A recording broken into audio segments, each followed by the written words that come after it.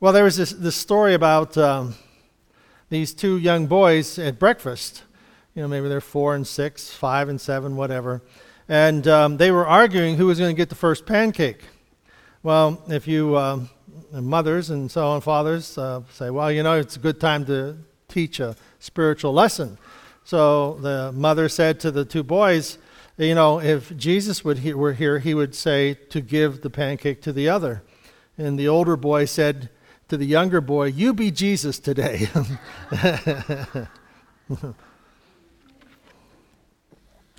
Well, this morning we're talking about the servant and the king. And of course, they're the same person, Jesus.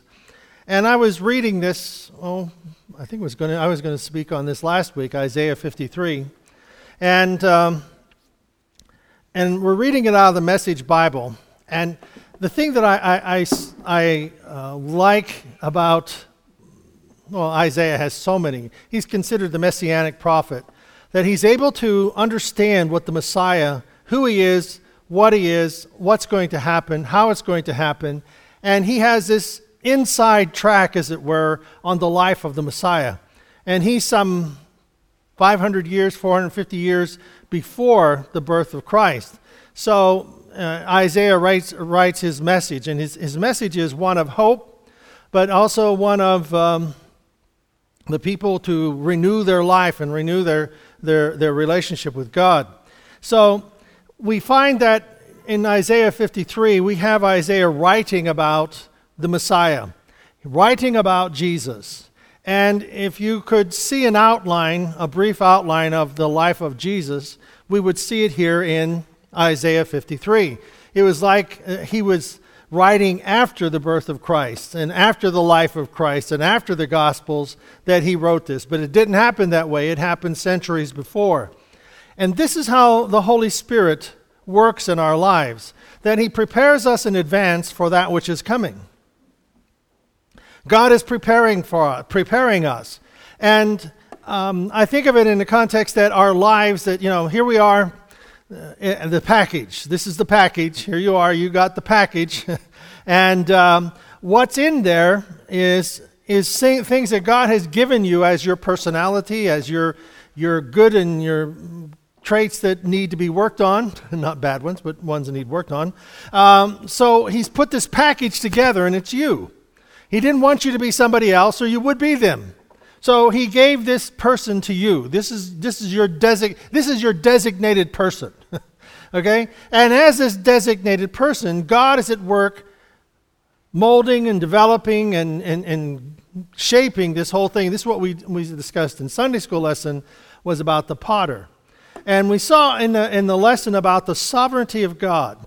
And the sovereignty of God is that he's all-powerful, he's all-knowing, he's omniscient, he knows everything. But the thing that the one quality of character that operates his sovereignty is his love. See, without love, he would be like the Greek gods, the mythology gods of vengeance and, just crazy types of people that are just glorified gods, that are just glorified humans running off on their tangents. So, but here we have the sovereignty of God playing into or putting in place the life of Jesus. Verse 1, who believes what we've heard and seen? Who would have thought God's saving power would look like this? So who would have imagined? If you're going to put together a Messiah, at least you should you should put together one like, David and riding in on a white horse and conquering, or Solomon, or one of the great kings, and being able to Alexander the Great, or Herod, or whatever. I'm going to go back further than that. The pharaohs and things like that are going on. They come and they conquer and they suppress. So they want a Messiah, and their image of the Messiah is an oppressor, one who's going to come and conquer other nations. But our lives are very, very unique. And I think that our lives are like a cork in a bucket. And no matter what goes in the bucket, the water, how much you put in, the cork keeps rising. And in our life, we look at things and we recognize, we don't think of the cork rising, we don't think of ourselves becoming better, But we find that God is at work, and God is working all things together for good, so the cork is rising. We are changing, we are developing, and God wants us to develop and grow according to his word. So if we look at Jesus, who would have believed that he would ever come like this? Who would ever believe that a Messiah would show up like this? And in our lives, who would ever believe that God would make quality and character and purpose out of us? Who would ever think that we would have the qualities of becoming great? Making an eternal difference. But you see, we make eternal differences in people's lives every day because we see them, we smile at them, we run into them. God arranges certain circumstances in just certain ways that they all come together. Verse 2. The servant grew up before God a scrawny seedling, a scrubby plant in a parched land. Who would ever describe Jesus in that type of a character? Here's a scrubby, ruddy kid. He grew up a scrawny seedling, a scrubby plant in a parched land. Here is the King of Kings and Lord of Lords. This servant grew up in a poor man's house. We think of, he wasn't poor. He had gold, frankincense, and myrrh, delivered at his birth. He had all these treasures. Well, the treasures were used to pay for his way to go to Egypt when they were fleeing from the king trying to kill their life. So God had provided for them as they fled. You see, God has a way of providing for us before we have the need. God has a way of providing for us before we have the need. And if you think about how the divine provisions have come into our life, that none have ever seen. The scripture says that none of God's people have never been out begging bread or whatever. They're not. God always has a purpose and a plan and a provision. So our trust in God is that he will take the things that we are, things that we have, and he will continue to multiply them. He will continue to develop them. I hear the story of a guy that he had an orchard. And the orchard, his property was, hundreds of acres of trees. And he had an orchard there, and I believe they were orange trees. And they were going to have this very heavy frost. Well, he was a believing person. He went out and he marched around the perimeter of his acreage, of his farm, and he prayed that God would protect his farm, that God would watch over his trees, and he prayed that God would bless his trees and his farm. Well, that night there was a severe frost, and the frost came up to all four corners of his farm and of his trees, but it never touched his trees. The farmers in the area wanted him to march around their trees next year. But you see, the idea is it's not foolish for us to believe that God can do great things with what we possess. God can do great things with what we possess. You're thinking, well, we have our meager retirement, and I'm out spending my kids' retirement so that they won't have it to spend. But why not pray for God to bless? In the stock market fluctuates, it goes up and down. Why not pray that God would bless what you have, whether it's in stocks or whether it's in cash, that God would bless it and multiply it, that you would find the best deals. I kid Rhonda that she goes to the mall and the mall pays her to take things out of it. She's so good at shopping, But you can come home and say, well, with this coupon and this sale and this rebate and this whatever, I got this for $3. It's $80, and she paid. It's like, how'd you do that? So I make up the joke they're paying her to remove things from the mall, and she should go more often. Yeah, isn't that right? You should go more often. So, but we see then but the story here about Christ is that he grew up before God. He grew up before God. He is the Messiah. He grew up before God, and he is God, but he has set all of that aside. Sometimes at Christmas time they have this story about Jesus as a child. And they have all these little, raised frogs from the dead or whatever. It's not true. He didn't do any of that. He was an ordinary child, and we find here there was nothing attractive about him. That he was not a homely child, but there was nothing about him that made him stand out.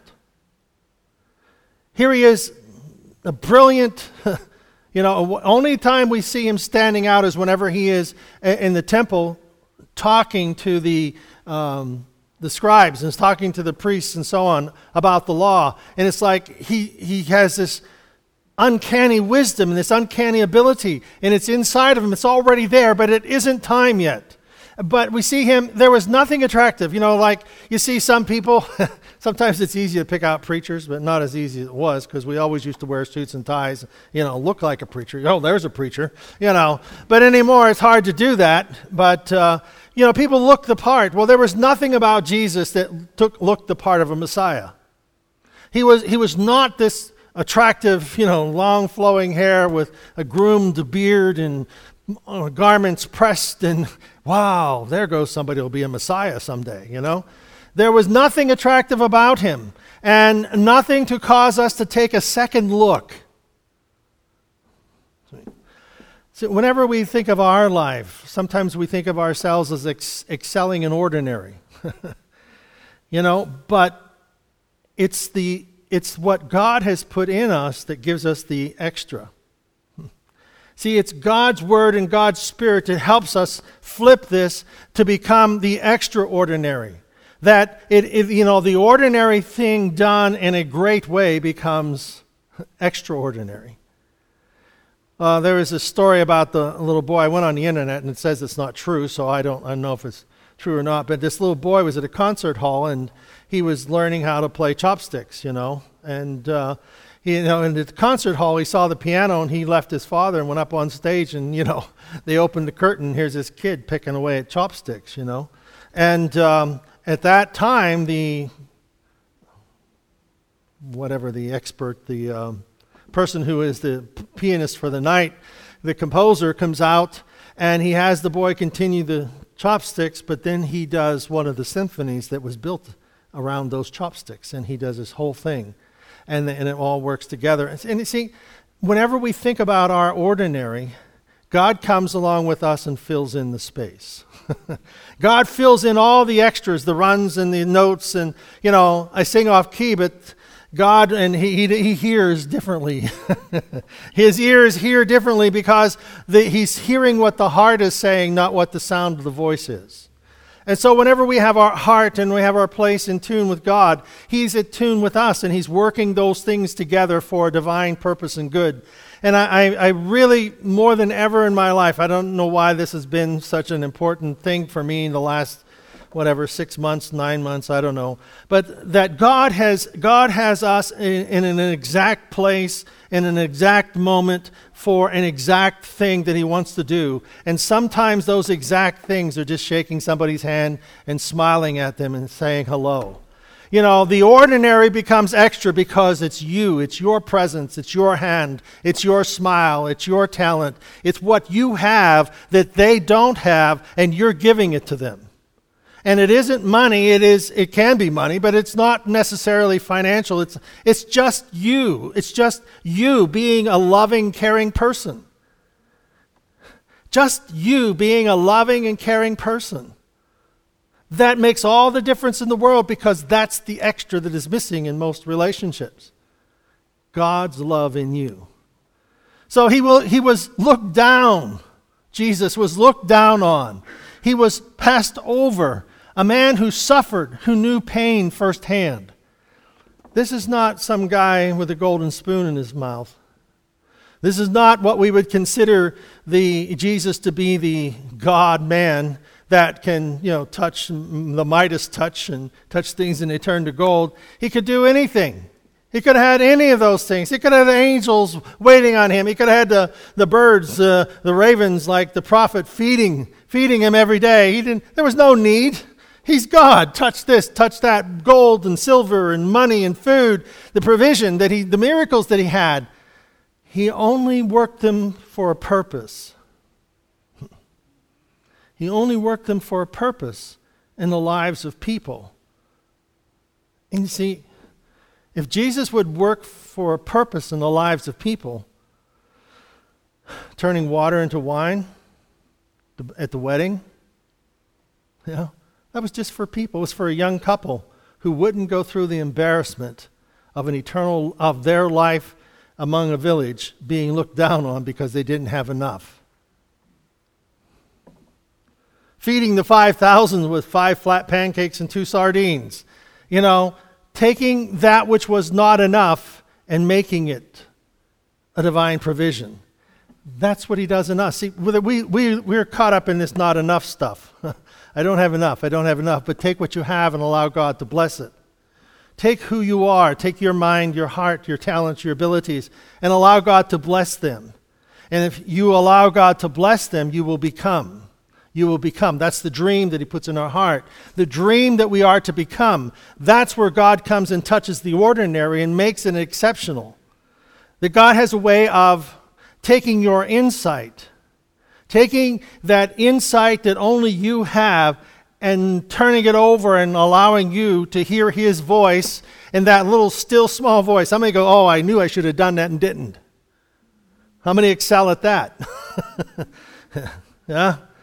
Well, if we would just slow down enough to do that, we would find it happening more often, because my people know my voice. My sheep know my voice. One look at him and people turned away. This is Jesus at the crucifixion. People turned away from him. We looked down upon him. Thought he was scum. This is whenever we see the point where people are... David talks about this, my son David talks about this, when people look at the poor. He said, well, they deserve to be poor.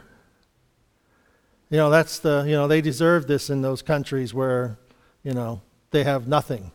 And people have the opinion, well, they deserve it.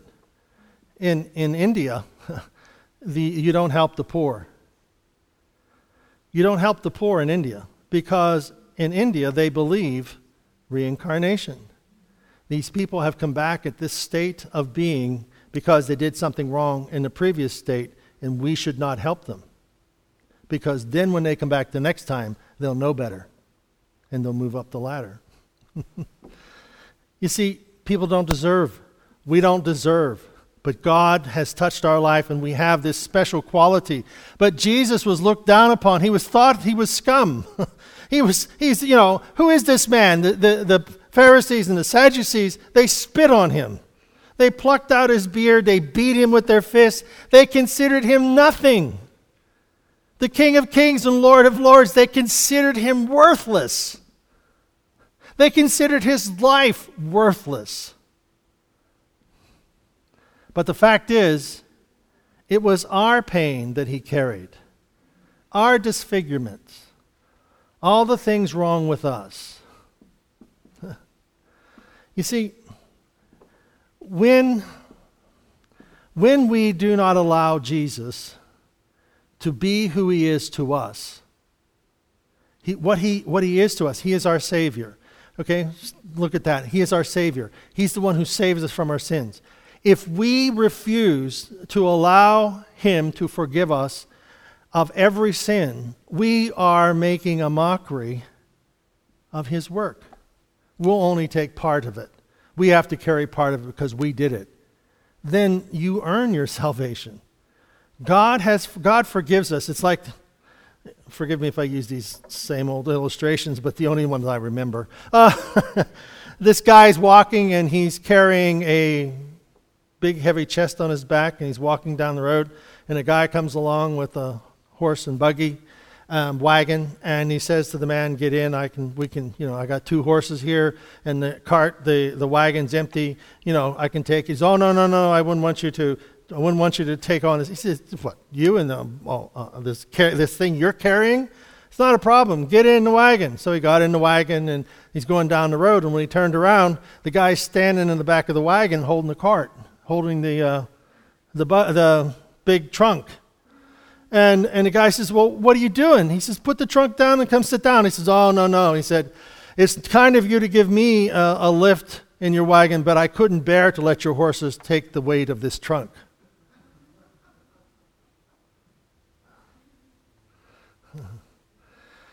He couldn't let the trunk down because he thought the horses couldn't pull it, but they were pulling both. You get the story. It's not too far over our head. I told it right? Okay. Well, we do that with salvation. God has forgiven me, but he can't forgive me of this. You're trying to carry around something that Jesus Christ has taken care of. We worry and we fret, and we don't need to worry and fret. We need to pray and thank God and praise him and thank him, because all the fret and the worry are nothing but a rocking chair. I'm in motion, but I'm going nowhere. And so we just fret and worry, fret and worry, fret and worry. Where are you at? I don't know, but I'm fretting and worrying. But the grace of God has come to take that away from us, and we say, God, I don't understand why this is here. No need for me to fret about it. It's yours. Take care of it. Give me a peace. Give me insight. Give me direction.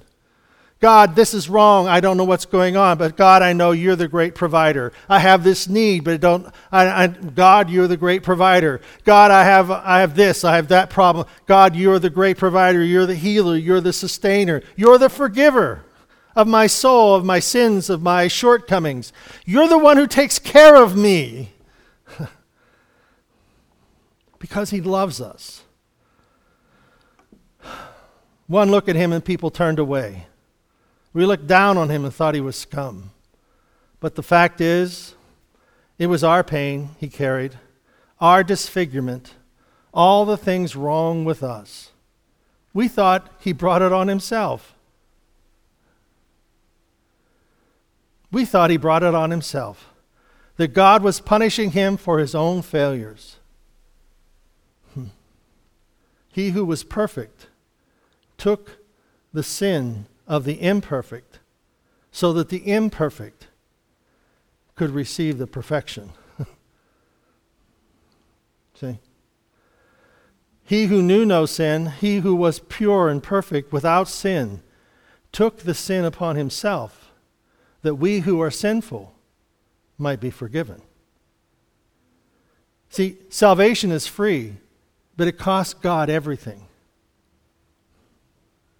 See, whenever we refuse to allow God to forgive us completely, we are telling God he did an insufficient part. He wasn't good enough. He wasn't good enough, great enough, whatever, to forgive everything that I've done wrong because you don't know what I've done. Well, Jesus took the entire sin of humanity upon himself. All of the sins, all of the horrific sins of humanity, he's taken them upon himself so that all of humanity can be saved. So we know people die in rejection of that, but God wants us to be saved. He wants us to be forgiven. But God was not punishing Jesus for his own failures. He was being punished for our sins. But it was our sins. It was our sin that did it to him, that ripped and tore and crushed him. As horrific as the Passion is in the depiction of the crucifixion, I do not think that it totally gives us the picture of what they did to Jesus. It is a horrible beating and slashing and tearing apart of who he is, of his body. But I don't think it is the complete picture of what he did, of what they did.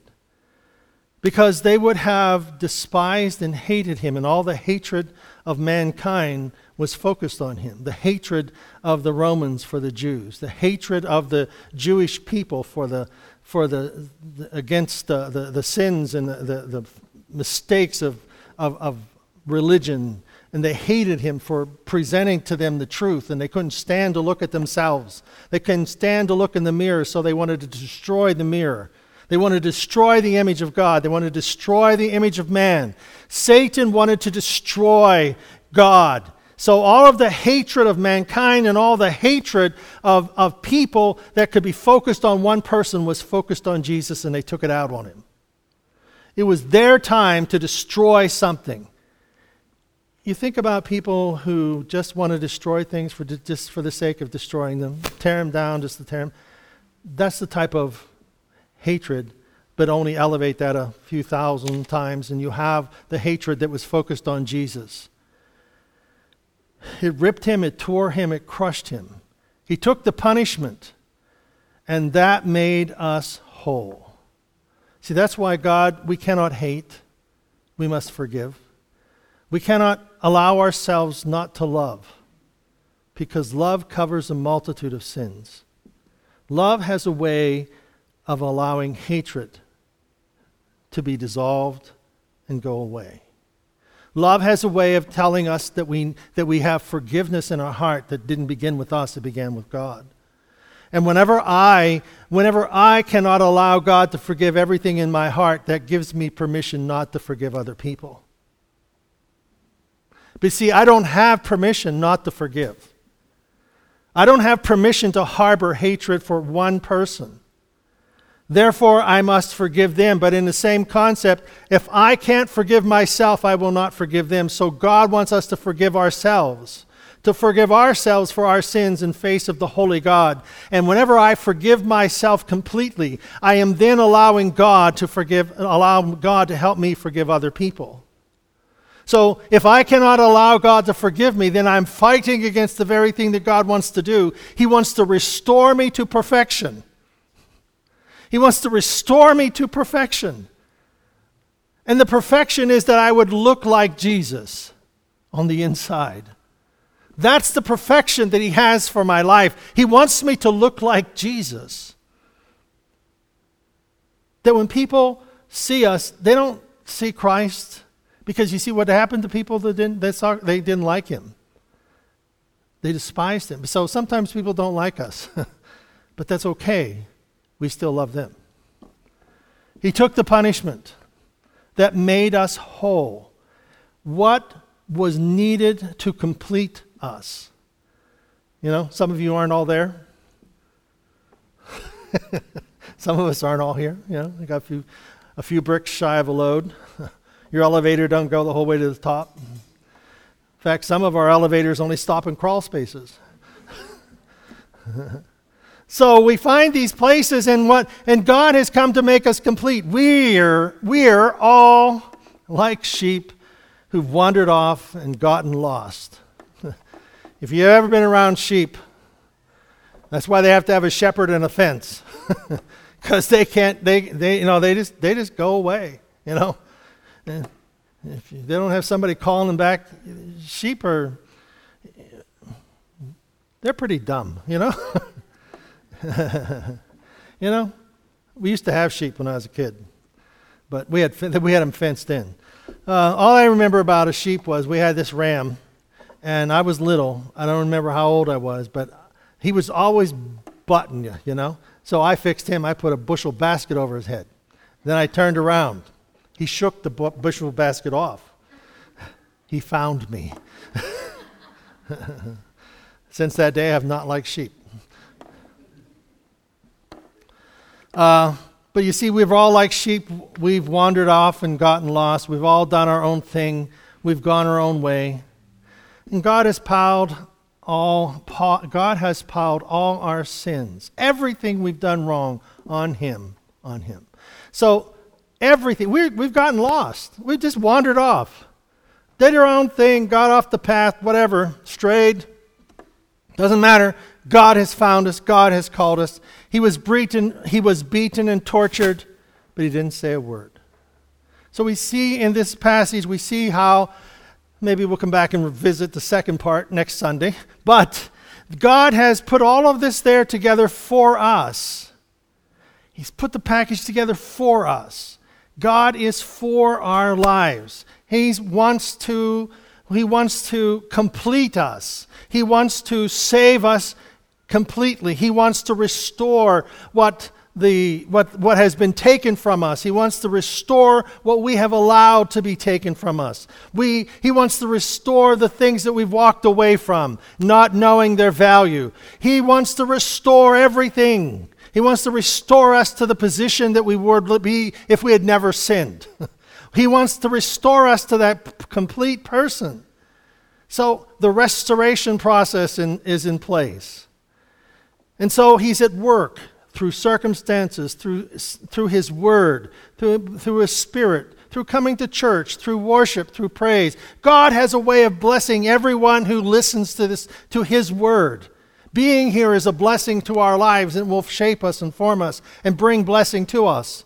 It is hearing the truth of God and how that truth can come in, and like the lesson we had this morning on the potter's wheel, the potter doesn't throw away the clay. He just works with the clay. Takes the air bubbles out, takes out the hard spots and softens them up. He kneads them, and He makes that clay, works that clay, until His Word, His hand, will form us.